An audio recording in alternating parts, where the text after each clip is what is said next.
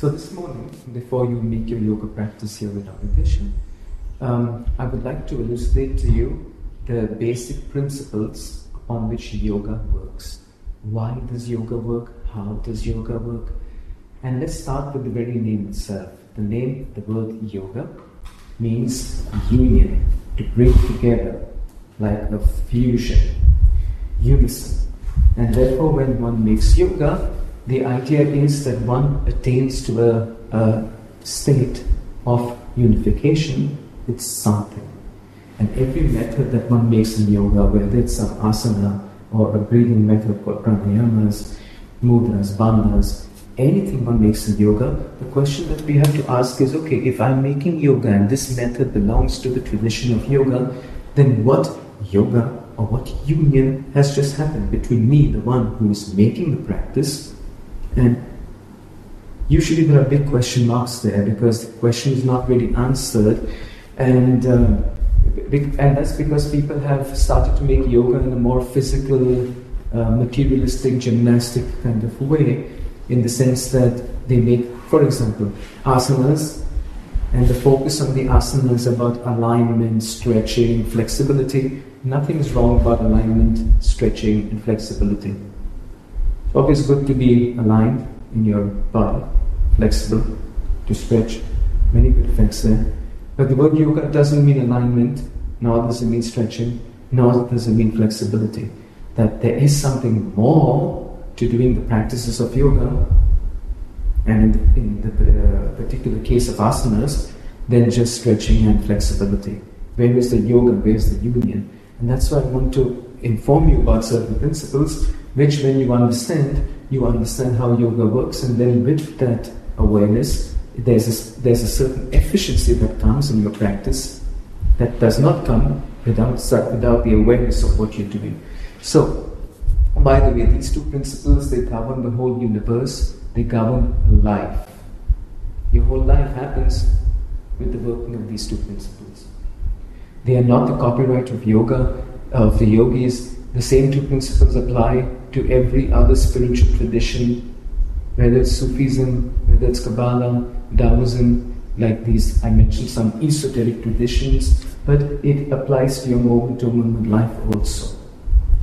The yogis simply, from their mystical insight, recognize that the universe works in a certain way, that the universal laws and forces that govern our lives and influence us, and we to a certain extent influence the universe, and to see how to do this right, like how to live in a conscious way versus having the universe puppet us in an unconscious way.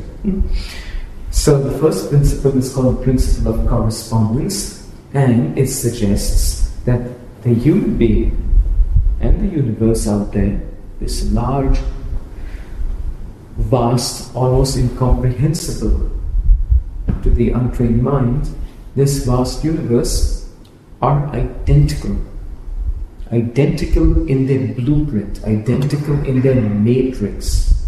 And the way this is represented in the tradition is that whatever is here is everywhere. One of the tantric texts called the Vishvasara Tantra says, whatever is here is everywhere, implying that anything that has an occurrence, as a phenomena, as an existence, as a state of mind, as a state of consciousness, as a mood, as an energy, here has its correspondence in the universe. It exists out there in the universe. If it's here, it's there. The text says whatever is here is everywhere, whatever is not here is nowhere. Microcosm, macrocosm. There's still a cosm. Cosm means cosmos. Small cosmos, big cosmos. And the other way around also. Not only whatever is here is everywhere, but whatever you have in the universe has its correspondence in the human being. Let's see some examples of this. In the human condition, does the human being have intelligence, like you have intelligence? And some people say, yeah, I'm very intelligent. Other people say, yeah, but no, I'm not that clever, I'm not that smart. Point is, every human being has still got even a little bit of intelligence, right? Whether it's a little or a lot, but they have. The mystics say, your little intelligence comes from a source in the universe. And if there's intelligence over here, there's cosmic intelligence out there. Universal intelligence out there, which is so much more greater than my pathetic little intelligence, exactly as you compare the size of my body with the size of the universe. If it's here, it's going to be there. And there it's in cosmic proportion. Similarly, if the human being can love and has the capacity to love, even impure love, diluted love, selfish love, egocentric love, even that. If I can love, and love is here, then there's got to be love out there. And the love out there is universal. It's a cosmic love. Like you compare the heat of my body with the heat of the sun. You get it? And like that, anything over here is out there. The source of it is out there. And the other way around, if there is something out there in the universe, it has its correspondence, its corresponding link in the human being. And that's why it's called the law of correspondence. The Kabbalistic tradition says it in another way. It says, as above, implying universal, so below. As below, so above. For thus rounding up the miracle of the whole. The Sufi tradition says the universe is a vast human being. The human being is a little universe, like a universe in a nutshell. So you see these principles expressed in other traditions because, again, it doesn't belong to yoga exclusively. Just like gravity and how gravity functions, the roots of gravity don't belong to any particular group of people or religion or, it's the way it is.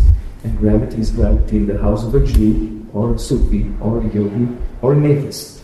So, now let's see, what's the point of telling you such a principle that whatever is here is everywhere, whatever is not here is nowhere? The principle of correspondence has practical effects. And the first import of it is this. When we live our lives in the way we live it, in these materialistic ways we live it, and egoistical way we live it, we tend to always live with the notion, this is me, this is mine, whatever, my house, my car, my money, my child, my. And all this is not mine, this is all yours, and don't trespass, otherwise you'll be persecuted. This is mine and leave it all, right? And we have this idea, which is a false idea, that something belongs to you. I can understand from a standpoint of the social regulations and making sense in society, you have to say, this is mine, this is not, this property is ending here, I understand. But we believe in it too much. We create an illusion, we stick to that illusion, and we live our lives through it, only to suffer. And the principle of correspondence and generally mystical systems say, nothing is yours. Like, what is yours? If something was really yours, it would be with you forever and ever and ever. At least by the definition of the mystics. So now, what is yours? Because everything you have is going to be taken away from you. If not before death, for sure in the moment of death, right?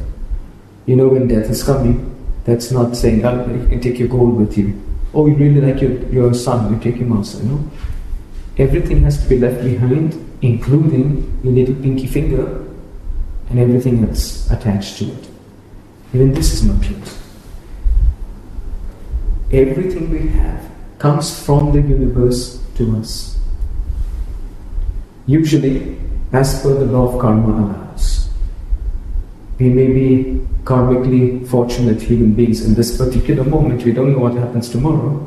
Karma is doing its dance on us because we are unconscious. But the point is, whatever you do get, you get from outside. The air you breathe as a life support comes from out. You don't manufacture the air. The food you eat comes from out. The universe provides. Even this body is provided to you for the evolution of your consciousness. The clothes you wear comes from out. Yeah, you may have earned money to buy it, sure, but it still comes from out. So does your money. Right? The universe provides you with these things. Similarly, everything else which is more subtle, like you'll all admit things which are more material, they all come from out to me. Right? And they come and they go. As much as I try to hold on to it, it's going to go sooner or later. However, with the things which are more subtle, people seem to have some kind of false sense of claim on it. Like the thoughts, your emotional states. We tend to think this is mine. The mystics say actually even things that come in your mind, ideas, good ideas, bad ideas, great emotions, terrible emotions. Whatever happens at the level of the subtle aspects of your own being, those are also coming from the universe. Everything is flowing from the universe to the human being. We are simply a way, a medium, a vehicle through which the universe expresses itself through us. Some people might start thinking, wow, like this I can be as much of a jerk as I want, and I can blame it all on the universe, right? Because Mukta just said that the universe is acting through me, the universe is flowing through me. So if in this moment I'm going to be a selfish moron, and someone says, how are you behaving? And then I'm going to say, well, it's the universe. This is not true. It's not bypassing any responsibility here, because the question is then, why does the universe express itself in one way through Albert Einstein and another way through Jack the Ripper? Does the universe make some kind of a special, partial thing? Like, him I like, so I'm going to express all the goodness through him, says the universe.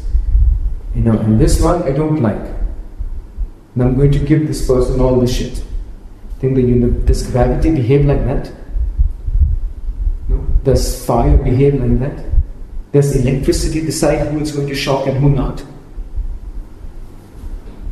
Gravity, electricity, fire, karma, all the forces of the universe, gross to the most refined and subtle, they are very impartial. Now the universe is not deciding how it flows through you. You are deciding how it flows through you. You are deciding what comes through you. So there's a full responsibility over here. I'm like a vessel. Let's say I'm a beautiful flute, a musical instrument through which the musician blows the music. If the flute is very well done, that's a beautiful flute, then beautiful music comes through. If the flute is broken, cracked, it's got mud stuck, it's not a good flute. Even the master musician blowing into it will just get a cacophony of sound. It won't be music. Then can we blame the musician? And say, you didn't perform well tonight. And the musician says, look at the instrument. Right? Give me a good instrument. We are the instrument. And our level of consciousness, our level of purity, physical, energetic, emotional, psychological purity, defines what is coming to us and what isn't. If somebody is very intelligent, they tend to think, I am so intelligent, and even get very proud about it. What they don't realize is that it's the universal intelligence which is streaming through them at this particular time. And instead of being proud, they should be grateful. If somebody is not very intelligent, it means that the cosmic intelligence is not flowing well through this person. Why? Well, usually, for the unconscious people, it's karma that decides what flows and what doesn't. Same thing with money. Some people, money flows whether they work hard, a lot, or they work little. Money seems to keep flowing. That's because they are tuned in, they have plugged into the financial energies of the universe, whether consciously or unconsciously at the whim of the karma, which again can change anytime. See? But that money flows into someone's life or doesn't flow abundantly in a person's life is also showing a relationship with the universe in terms of the financial energies. These things can be improved with yoga. And it goes on like this with everything else, guys. The energies of vitality, the energies of love, the energies... People cry, suicide themselves, make a fuss because nobody loves them. Their mommy didn't love me enough, daddy didn't love me enough, my girlfriend didn't love me enough, nobody loved me enough, and I suffer, right? And the yogi said, love is an energy everywhere in the universe. It exists everywhere as an energy. And why are you not streaming love? Why is it not flowing through this vehicle? Why am I going around looking for one partner to another, begging for love? Who is not doing this on this planet? When people do their relationships, do they do them going from a state of fullness? I'm full of love and I just want to shine it forth. No needs. Don't want anything, I don't need anything. Love just wants to express itself. Is that how people do their relationships? Or do they go like beggars to each other? And then tragedy hits again and again and again. Because two beggars can't make each other rich. And love is abundant everywhere. And people are not feeling it. And yoga says, you can enrich yourself with the cosmic love in any moment by plugging into it, by tuning into it, which is going to lead me to speak about this one. This is the plugging in, this is the tuning in. How does that happen with yoga? In yoga, for the union to happen. So, the universe is a big, kind, benevolent mother. Metaphorically and metaphysically so. And in this universe, everything you want for your life to be more fulfilled and happy exists in this universe as an energy and even as some aspects in manifestation, like the material manifestation. Yeah? And yoga is a system amongst others by which you can consciously and deliberately plug in and download those aspects from the universe into you. You want to improve your self-confidence, it's an energy everywhere. Just like BBC.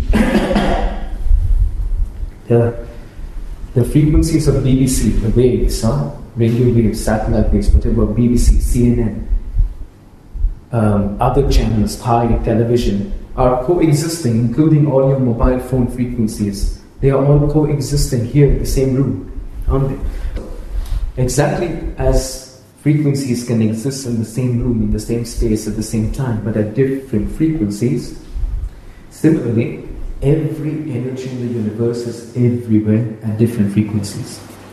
And every one of these energies can crystallize in the human being in the form of self-confidence, willpower, vitality, love, intelligence, and whatever else you feel you want in your life to have a more whole, happy life.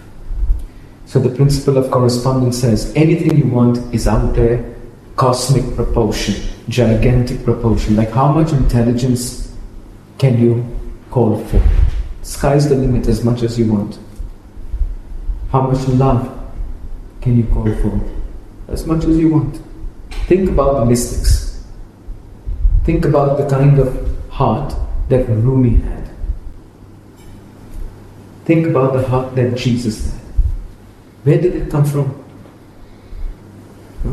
If you can have a heart so big and so open and so perfect like Jesus had, we can do at least 10%, right?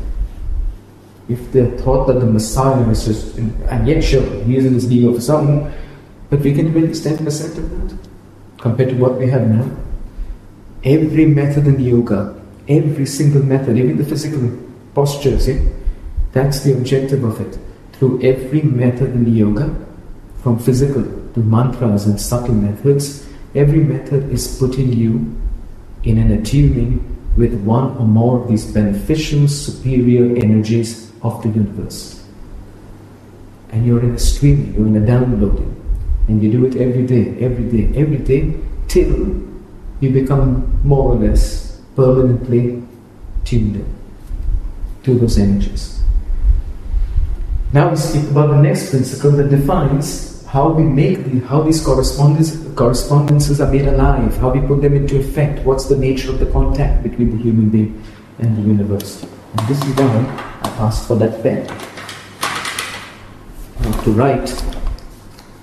And so the principle of resonance, let's say even the word resonance, in technological terms, in a very simplistic way, the word resonance is defined like this. You have a system that vibrates, our mother system that vibrates at a certain frequency. You bring another system, in this case it will be called a daughter system, and you bring the daughter system within the vibration proximity of the mother system, and it catches the vibration and they vibrate at the same frequency together. This transfer of vibrations from one system that vibrates to another is called resonance. This one enters into resonance with this one. And the only necessity is, the condition is, they both have to be at the same frequency. If this is 10 Hertz and this is 11 Hertz or 5 Hertz, if anything but 10, it won't catch. This will vibrate, but this will not catch the vibration. It has to be the same frequency, then it catches. Yeah?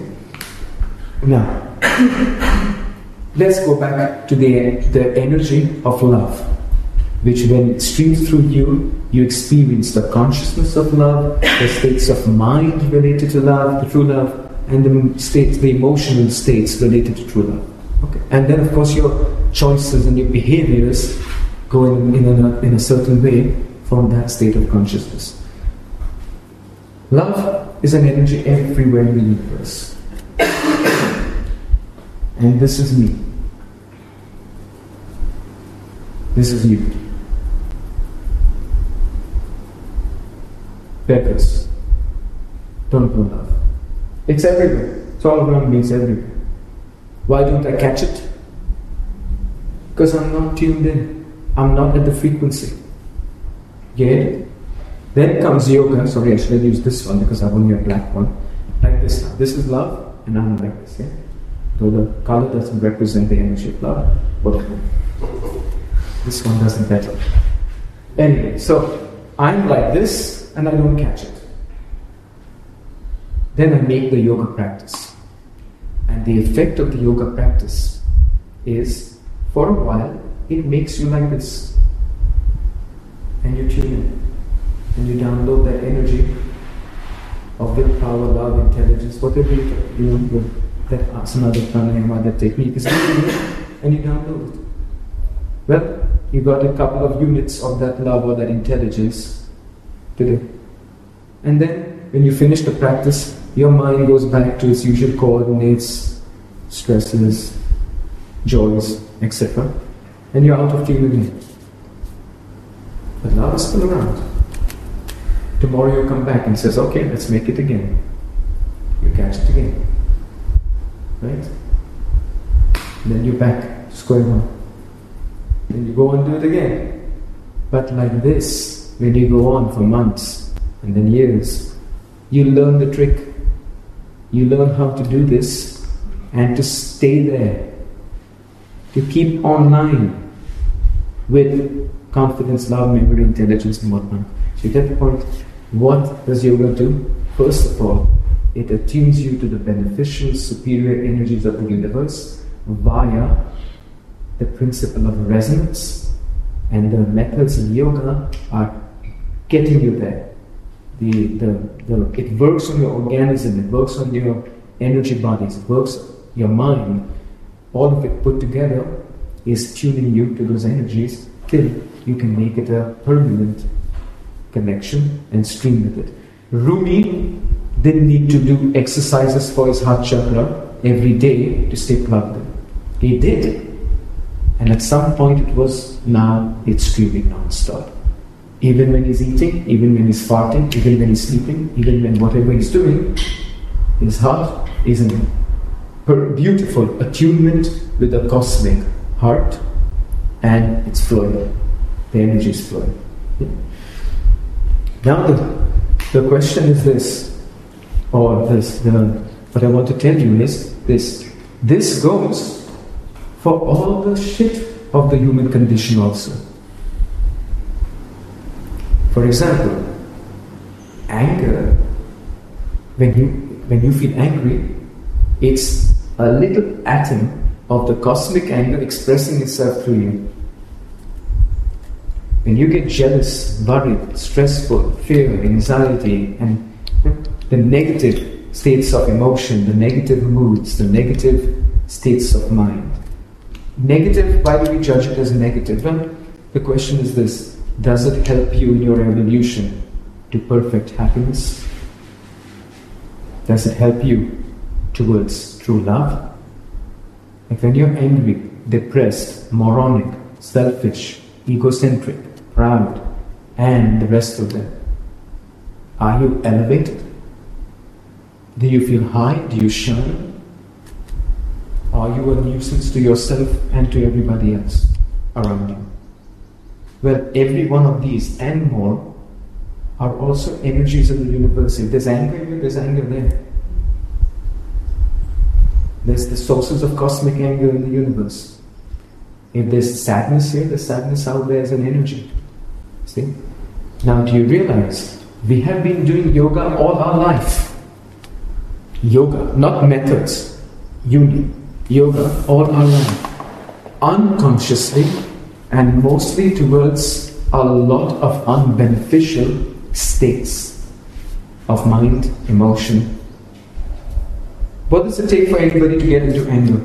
What would it take for you right now to get really angry? Anything small. You're driving your car peacefully, some dude comes and cuts you off, turns in front of you. That's it. Bam! Big anger. That means I have learned to make a yoga with the energies of anger so easily. Now I'm telling a person, good, do the same with love. Because in a moment you can take anger and amplify it 10 times, at least, correct? Just in a moment. Do it with love. Cannot, right? Can do it with jealousy. What does it take to be jealous? To go from zero jealousy in the moment to 100% jealous. What does it take? Right? Do it with intelligence. Go from the intelligence you have, and you know what? Forget 100 times more. Make it 3 times more. 3 times more intelligence. Now, do it. You see? We have been doing yoga all our life with all the shitty, unbeneficial energies, not all, but many energies in the universe. And how do we do it? We do it by where and how much we focus the mind. And it is this is our instrument of resonance. This mind is our tuning button to the universe. The analogy of the radio fits perfectly with this situation. I am you, now. We are a radio. The universe is the big broadcasting station that broadcasts universal energies of all kinds, all frequencies. Where my tuning button is tuned, to what channel it's tuned, is the reality I'm going to get, correct? If my radio is tuned to the channel depression, I'm going to get depression, music, depression, soap operas, and my life is going to be a depression. If I'm tuned to channel love, intelligence, exaltation of spirit, whatever, my reality is going to be different. And that tuning button in this radio is the mind, which for most people is unchecked But how many people examine what their mind, what's the content of the mind, what thoughts are coming again and again and again? Like examine it and then purify it, clean it up.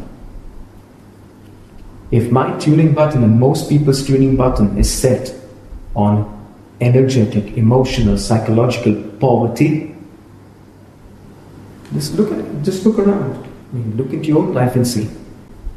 On a spectrum of miserable to eternal happiness, where am I on this? And be honest. And so the point is, all these correspondences are their correspondences exist, but how and when you tune into the universe via the principle of resonance, it depends on your mind. And that's why in the yoga practice we always have to focus the mind correctly. There is no yoga, and I mean using, not stretching, without the correct concentration of the mind. Right from the beginning, that's why I'm informing you today, on the first day, when your teacher will practice with you, he or she will tell you, focus like this, focus here. And you have to do your best to focus there, because it is through this that those resonances are made to occur. Ultimately, all yoga is done only with the mind. You need the props of the body, the posture, the energy and all that stuff in the beginning, like crutches, are needed when the legs are weak. But after months and years of physiotherapy and exercise, when the legs get strong, the crutches are put in a corner or donated, and you can walk freely without the crutches. Every method in yoga is a crutch for a mind that is weak.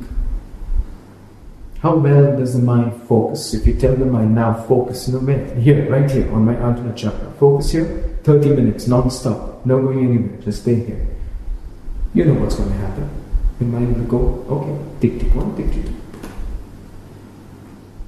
So make a whole, carnival there. Then you say, no, where are you going back? Come back here. Okay, 1, 2, 3, gone. A mind that cannot concentrate, cannot focus. Not to mention, it doesn't focus on where you tell it to focus, but where it wants to focus, when it wants to focus, it does it. Like when a person is jealous or angry, they are focused on some coordinates, you see. They think in a certain way. And then they can't even stop.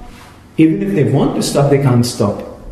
That means the mind is doing its own show. You have a radio, but you are not in control of the tuning button.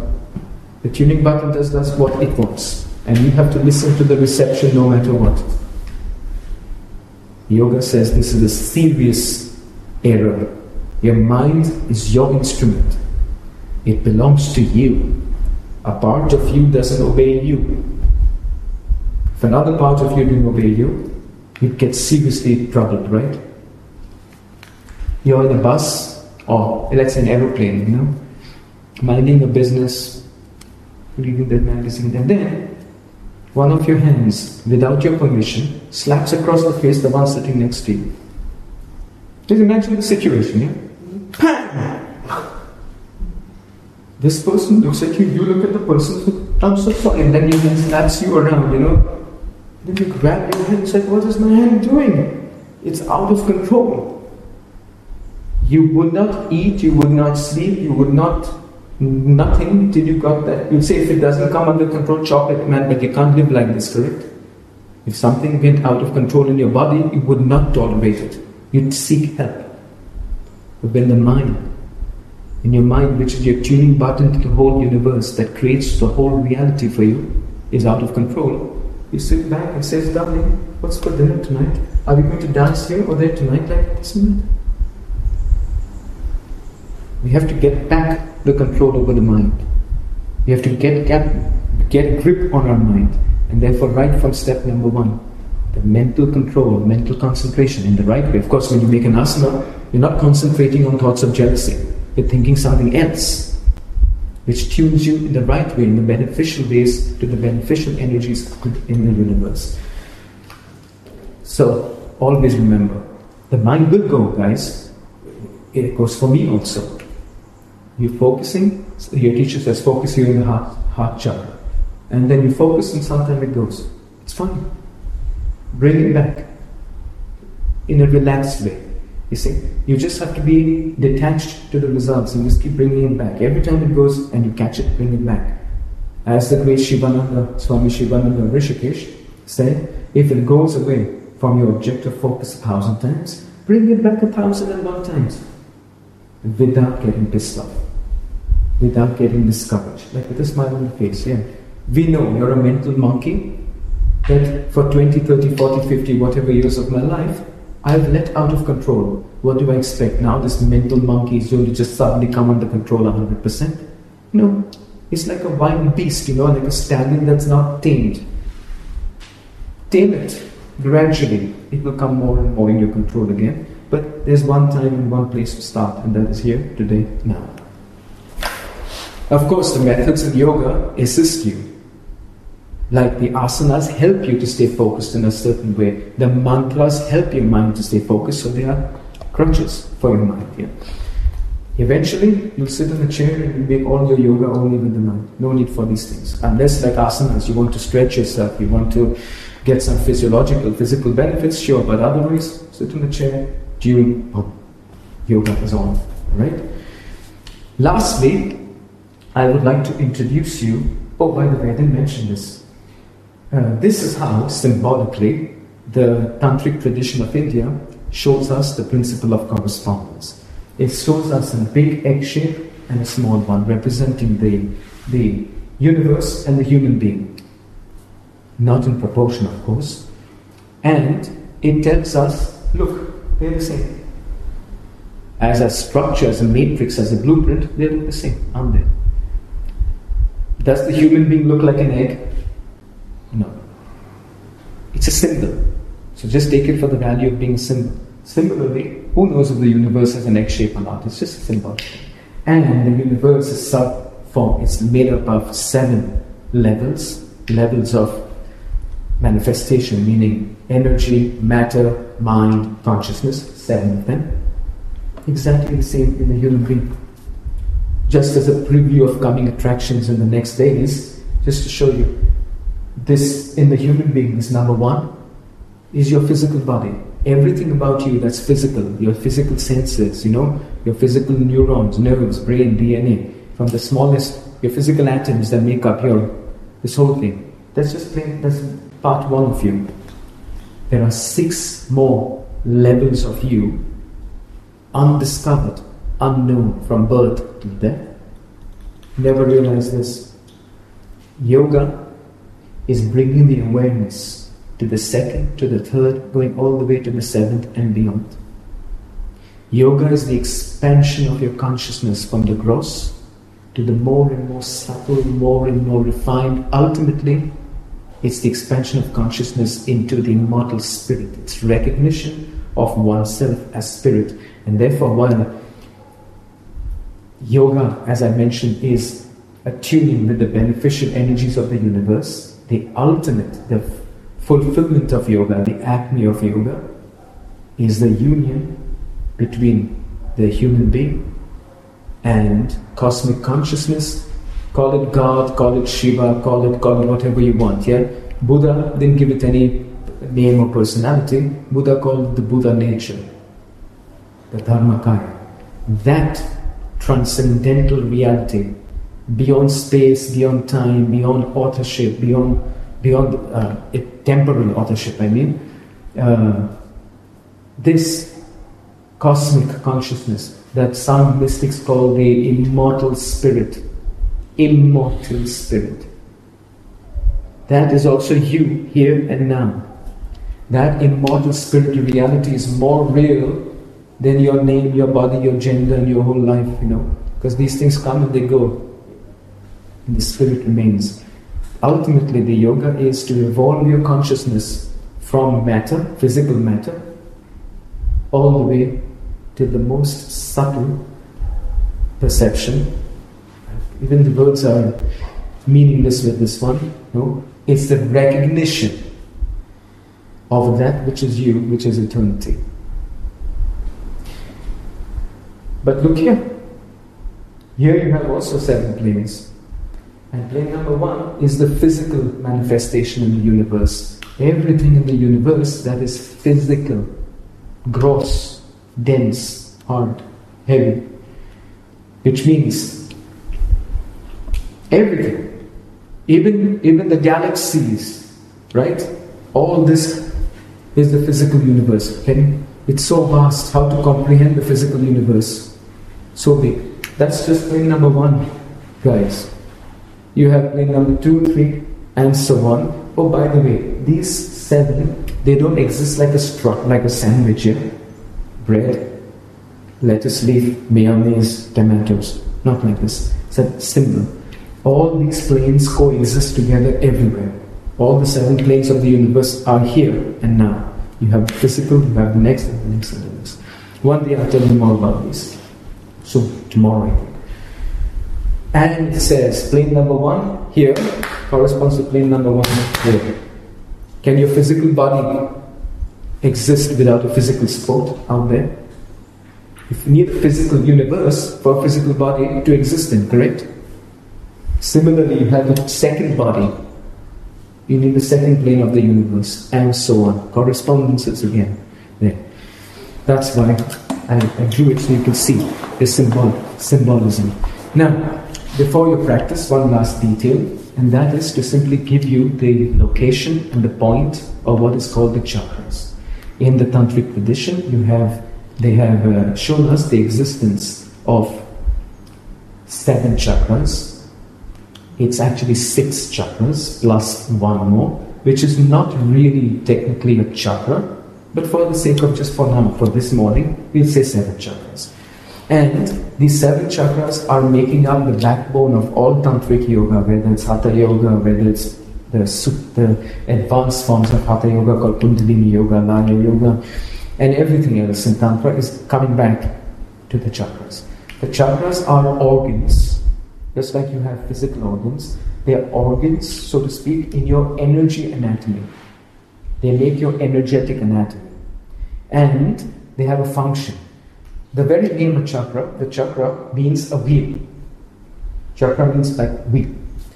And it is for clairvoyant who can see the chakras, the chakra occurs like a round vortex of energy located in your pranic body, in certain places. Before I tell you where they're located, I believe tomorrow morning I'll give you a much more detail about the 6 plus 1 chakras in terms of the attributes, qualities, their impact at the level of the human condition and universal and so on tomorrow morning. For now, I'll just tell you the locations and the point of them. A radio not only has a tuning button, it also has an antenna. The antenna of the radio receives energy. If it's a radio that broadcasts energy, then the antenna also broadcasts energy, correct? And as we know, at least like 10, 20 years ago, you had radios, sophisticated radio systems that had different kinds of antennas for being able to engage with certain kinds of frequencies. Long wave antenna for long wave, short wave antenna for short wave, satellite dish for satellite frequencies. Your mobile phones also have an antenna in it. In the old days it was sticking out, now it's hidden. But it has an antenna. And in your mobile phone, that antenna receives energy and broadcasts. That's why you can make a phone call, because it can be emitted like this. We are a radio. There are 7 levels of the universe. There are 7 planes to the human being. There's 1 chakra, which is your antenna for that whole range of frequencies. That's the point of the chakra. That's why the chakras are used in yoga. Let's see some practical relevance here. Let's say I'm saying, well, Mukta, you said intelligence. I would like to double up my intelligence this morning. How shall I do that? I'm going to say tune in. Tune in via the principle of resonance into the corresponding source of intelligence in the universe, right? How do you do that? Do the asana pranayama, something that helps you to tune your mind. This is a tuning button. But you tune the mind, but how is the energy going to come to you? Through what device is going to come to you? It's going to come through one of your 7 chakras. Then the question is, okay, Okay. If I want intelligence, then first I should know where in this universe is that specific energy of intelligence. Because otherwise, where am I going to start looking? How? In this universe? With 7 brains? So the yogis have made it clear. It's already told. Cosmic intelligence occurs as an energy somewhere in this range of frequencies at the 6th sub-level of the universe. Then I know I have to tune in this with this. How do I do it? Through that chakra. You getting it? Each chakra in you is representing 1/7 of the universe. Your first chakra represents this 1/7 of the universe, and every energy and everything in manifestation at that level. That's huge. Try to comprehend. 1/7 of the universe. To say I know one chakra is to say I know 1/7 of the universe. That's a huge statement. And knowledge in yoga is a direct practical knowledge, which means if you know something, you perceive it, you control it. To say I know a chakra, whichever one, let's say I know the 3rd chakra. That is to say, I can perceive every single energy and manifestation at the 3rd plane of this 1/7 of the universe, and I can control them all. To say I know all 7 chakras is to say I'm Son of God, Jesus Christ. So we have to be humble, in what we think. My point is, each chakra represents 1/7 of the universe, and anything contained in that particular sub-level of the universe, you can tune into that via the corresponding chakra. If you say love, I'm starving of love, can I tune into love? Sure. The first question is where? Where is that love? The yogis tell us it belongs to the 4th subplane of the universe. It's one of the many, many energies or frequencies at that plane, at that subtle plane. How do I get there? How do I tune in? Through my 4th chakra. And now that you've understood, for now, what's the point of the chakras and do I focus upon them in yoga? Now quickly a run through of the location of the chakras, and then you do your practice. The root chakra is located right here at the level of the perineum, a bit on the outside. You'll read in books, you'll hear from people's lectures, the chakras are in the spine, the chakras are in the... There is a corresponding point in the spine, and it's not a physical thing. We're talking about a channel of energy in the spine called Sushumna Nadi that goes from your root chakra all the way, running along parallel with the physical spine, all the way to the top of the head and out into the crown. It meets into the crown chakra here. And all your chakras which are outside the body and in front, like in one straight line, not to the left, not to the right, they don't move around, it's just like this. They all have a connection, a channel of energy going in and meeting the spine. So you can feel the energy of a chakra over here indeed, but the chakra as an energy vortex is in front of the body and a bit on the outside. The root chakra is out here, like the base chakra. It's called Mooladhara. The second one, you may not need to memorize the names for now, as your teachers will tell you, they'll tell you where to focus, it will all be made clear again. The second one is located here at the level of the pubic bone, a bit outside, and this one is called Swadhisthana. The third one is called Manipura, located at the level of the navel, just a bit under, just a little bit under here. The fourth one is called Anahata, located at the level of your chest, out here. The fifth one is called Vishuddha, located here, outside the throat. The sixth one is Ajna, located here, outside. And the seventh one over the top of the head, over here. Alright? You say, man, you're telling me to focus outside my body on a disc of energy which spokes. Yes. And it will come slowly. You say, how can I focus on something outside my body? How can you not? You just didn't train yet. You've not put your attention over there, that's all. You keep putting your attention again and again, and you start feeling the chakras as they exist. But till then, if you want to support yourself, You can focus on that area of your body, in the nearest proximal range of the chakra. So if your teacher says focus on your throat chakra, you can put your attention in this area of the throat and then try to go a bit outside. Feel what's happening out there. Yeah. Questions if you have, and then we'll start with your practice.